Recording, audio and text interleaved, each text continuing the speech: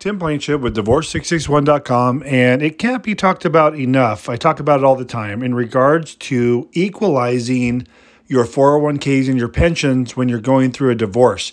I keep getting calls where people have a marital settlement agreement where it says they are to divide 4, 5, 6, 7, even 8 pensions and 401ks, and that can be extremely costly to get someone to do that. Even with our low cost and our flat fees, you don't want to do a quadro on 8 pensions. Today, there was 3 pensions and 401ks that were addressed in the marital settlement agreement to be divided.